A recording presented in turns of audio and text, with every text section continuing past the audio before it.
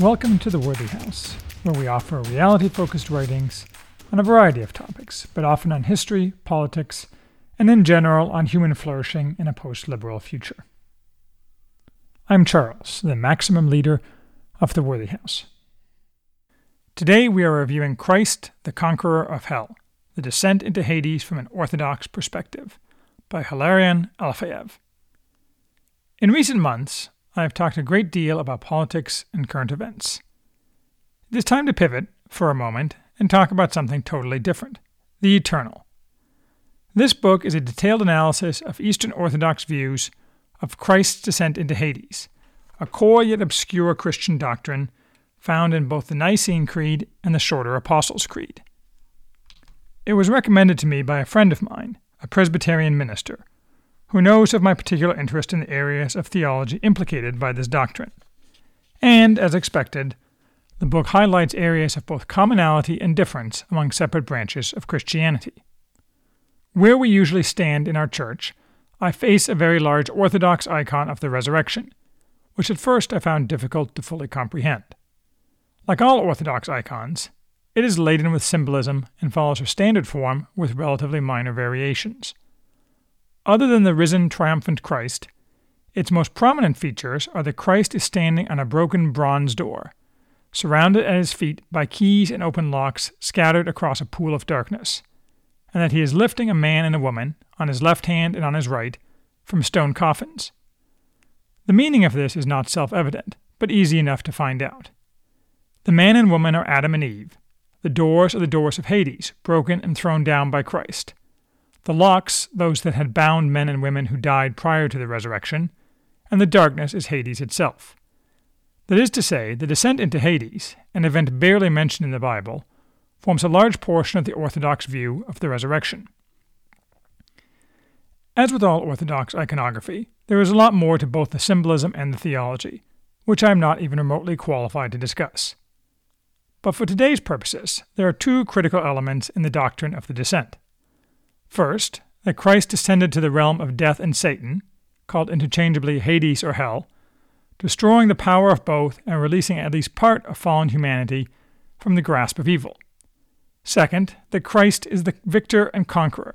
He did not come to negotiate or to reach a compromise solution, but to destroy death by his own death and bring life. This latter is a core element of Orthodox theology, and one which distinguishes it somewhat from Western Christian theology, which often emphasizes Christ's suffering more than his victory, sometimes even making Christ seem maudlin. The Orthodox tend to have more of a Chuck Norris view of Christianity, and their approach to the descent is no exception. It is also evident in such things as the differences in Holy Saturday liturgies, which in the West are sorrowful, but in the East are already ramping up the sense of triumph, prior to the actual resurrection. Christ the Conqueror of Hell was written by a Russian archbishop, Metropolitan Hilarion Alfeyev, and translated into English.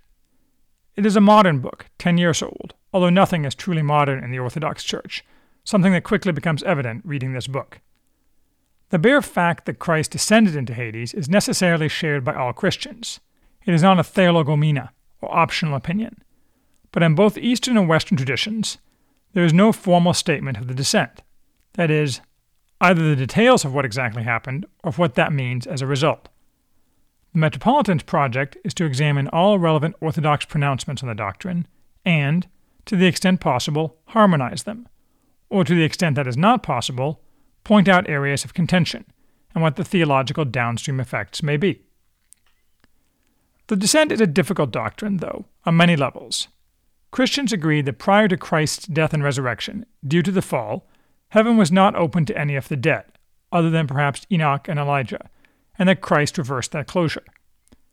The key question is who was permitted, after the descent, to leave Hades, the abode of all the dead until that time, and enter heaven. The Western Church relatively early on answered that question with rigidity. Only the righteous, that is to say, those who would have entered heaven anyway. They just had to wait a while. The Orthodox, on the other hand, who contain a distinct strain of universalism, often, but not always, espouse variations on the conclusion that the dead were able to listen to the good news of Christ, first through the preaching of the also dead John the Baptist, and then from Christ himself, and choose Christ. That is, in effect, everybody got a second chance. The Metropolitan's purpose, it is pretty clear, in writing this book is to provide support for this belief, what might be called universalism light. Some even suggest that Christ released everyone in Hades and admitted them all to heaven, something the Metropolitan does not reject, but does not strongly endorse either. As with all theological questions, which cannot be examined in isolation or from abstract principles, how one answers these questions depends on what authority one recognizes. Metropolitan Alfeyev exhaustively analyzes all Orthodox authorities. The most important, of course, is Scripture, but the Bible says relatively little about the descent. Its most prominent mention is in 1 Peter 3:18-21, which makes an explicit statement that it happened, and there are several more oblique mentions in both the New and Old Testaments, such as Paul's statement in Ephesians 4:9 that Christ descended into the lower parts of the earth, and the statement made by Christ in Revelation 1:17, I died, and behold, I am alive forevermore, and I have the keys of death and Hades. For Protestants, who mostly view authority as a personal interpretation of the Bible, this suggests that the descent is on thin ground. But as the Metropolitan is at pains to make clear, the descent was very clearly the universal belief of the early Church, and therefore can be in no doubt whatsoever, since tradition, as shown in the writings of the Fathers, the liturgy of the Church, and even some of the apocryphal writings, is a wholly valid basis for any Christian belief. Scripture grew out of tradition and composes an inseparable part of it. Scripture is interpreted not spontaneously, but from the perspective of tradition. Although this book is not a work of apologetics, rather one of exegetics, it is always interesting to me how much detailed thought went into the development of Christian doctrine, contrary to the simplistic views of today's anti-Christian writers, who seem to think that stupidity and credulity were the norm then and are now. Also included in the Metropolitan's analysis are, naturally, the Church Fathers, as well as liturgical hymnography and poetry across the centuries, and the liturgy itself. These latter he ranks higher in authority than the writings of the Fathers, which follows from the consensus-based approach of the Orthodox to theology. The authority enjoyed by the liturgical texts in the Orthodox Church is based on a process of acceptance that occurred over the course of many centuries.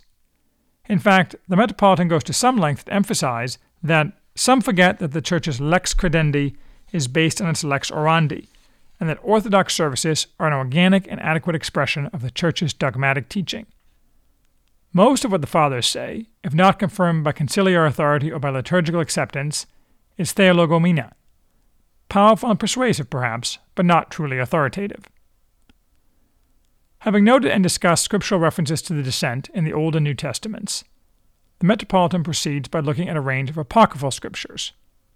His point is not that these should be canonical, but that themes consistently appearing in the Apocrypha were obviously important to the early Church, and are evidence of tradition that is doctrine. What he examines are not the anathemized apocryphal writings, such as the so-called Gnostic Gospels, which in some cases directly contradict core Christian doctrines, but other books that were influential and widely accepted as authoritative in the early Church, but ultimately did not make the cut. Among these are the Shepherd of Hermas, the Acts of Pilate, and, for current purposes most importantly, the Gospel of Nicodemus, from which comes much of the Orthodox iconography of the resurrection. All of these provide quite a bit of detail about the specifics of the descent, in which Christ destroyed death by death. The general idea is that prior to the descent, hell was a place God permitted to be outside of his purview and within the control of the devil. But Christ shattered this darkness and ended the control of the devil, exemplified in his hold over the dead. However, these writings are less clear on the precise effects of Christ's descent on the souls then in hell, or on souls of those that died after the descent. Next, the Metropolitan analyzes the writings of the Church Fathers, beginning with those up to the 3rd century, from St. John Chrysostom to St. Ephrem the Syrian, and continuing with Eastern theologians up to the 8th century, since when nothing of note has been added to the Orthodox tradition, such as St. Cyril of Alexandria and St. John Damascene. All these theologians spoke about the question at hand. What was the meaning of the descent for those in hell? The Metropolitan demonstrates the great subtlety of thought among these men, with particular emphasis on their thoughts on the relationship of free will to the ultimate status of each human being. He shows that the general feeling, then as now, among Eastern theologians is that ultimately all will be united with God, but that for some, that unity will be suffering because they chose to reject God's love. They may not be in hell precisely, but it is functionally the same thing. There is no true consensus on whether that rejection is or must be permanent, whether made before, during, or after the descent. The Metropolitan does not advert to a difficulty that I face with some of these discussions, that they imply a temporal element that is generally thought to be lacking from the eternal in Christian thinking. That the dead had to wait implies the passing of time, but if eternity is the eternal now, what meaning does that have? This is related to another question. Did the descent have after effects, such that it opened doors for those who have died since the resurrection as well? The Metropolitan does touch on this latter question, but only briefly. I suppose I will have to wait for discussion of these questions. The Orthodox theologian David Bentley Hart is coming out with a book on universalism this fall, so maybe he will touch on them. Metropolitan Alfeyev also examines Western fathers, such as St. Jerome and St. Augustine. Doctrine there diverged relatively early from that of the East, tending to the view that the descent had no effect on the already decided fates of those in hell, and in general expressing some skepticism that the descent is particularly relevant to God's plan of salvation. St. Thomas Aquinas completed this line of thinking, which is the position of the Roman Church today.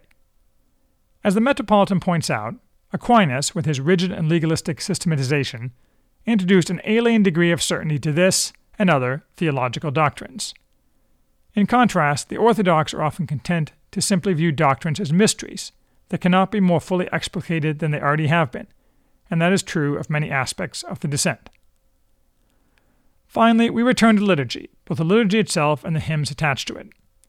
The theology of hymns, in particular, provides an interesting contrast to the Aquinas-type reasoning to which we in the West often limit theology. The Orthodox believe that theology is not limited to bare reasoning, but also comprehends glorifying God through poetry and metaphor. The Metropolitan extensively quotes a great deal of such hymnology and poetry, much of it in strictly defined forms strange to Western ears, and only surviving in fragments in day-to-day Orthodox liturgical practice.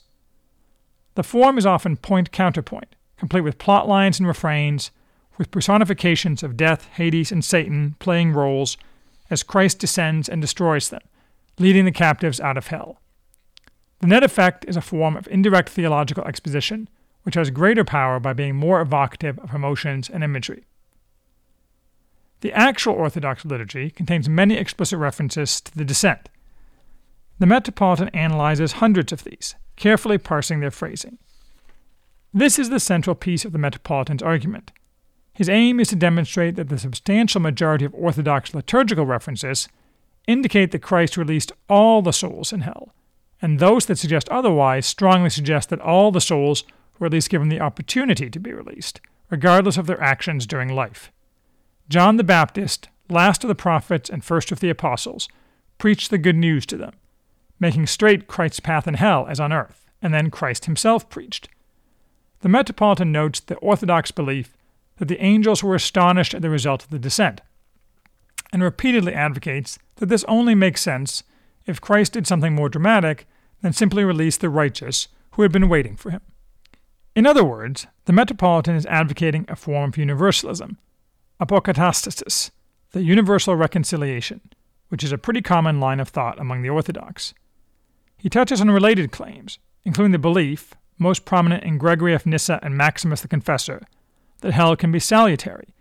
In other words, not that hell does not exist, which is agreed to be false, but that positive spiritual movement is possible after death. This is not the same as the question of the disposition of the souls in Hades as a result of the descent, but is obviously related. In the West, answering this question led to the development of purgatory. But the Orthodox reject purgatory, believing it to be, like the Filioque, a bogus innovation. And without purgatory, this line of thought necessarily implies some variant on universalism. The Metropolitan never formally endorses universalism, but this is not for the same reason that modern heretics in the Roman Church, led by the chief heretic, Pope Francis, dance on the edges of their heresies, that is, in order to be able to deny they are espousing heresy. Rather, it is because the answer is unknowable. The answer to this mystery will be revealed only in the kingdom to come, in which we will see God as he is, and in which God will be all in all. He does point out the broad support existing for his position. For example, that the Orthodox, most notably in the services of Pentecost, pray for those in hell.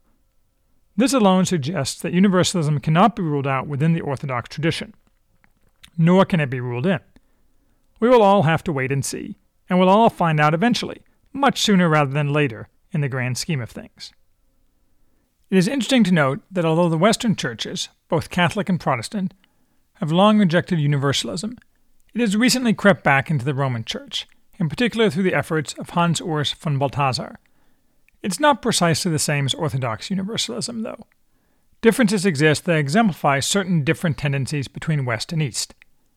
Most notably, von Balthasar, it is said as a result of his close relationship with the mystic Adrian von Speyer, put forth the idea, also found in Calvinism, that Christ suffered in his descent into Hades in the same way, or in a variation on the same way, as did the dead, or even the damned. Such an idea is wholly rejected by the East. The Metropolitan quotes St. Athanasius to this effect, which views Christ as the victor even in his death, and as the one who put fear into evil after his death, not the reverse. But again, I am not qualified to say much about such matters. Books like this, aside from spiritual value and academic interest, are valuable because they remove us from the quarrels of the day. If you're tired of hearing about whatever is on the news, I strongly recommend reading this book, or another that appeals to you, as a way to both improve your own spiritual condition and to help yourself take the longer view, the permanent view, in fact.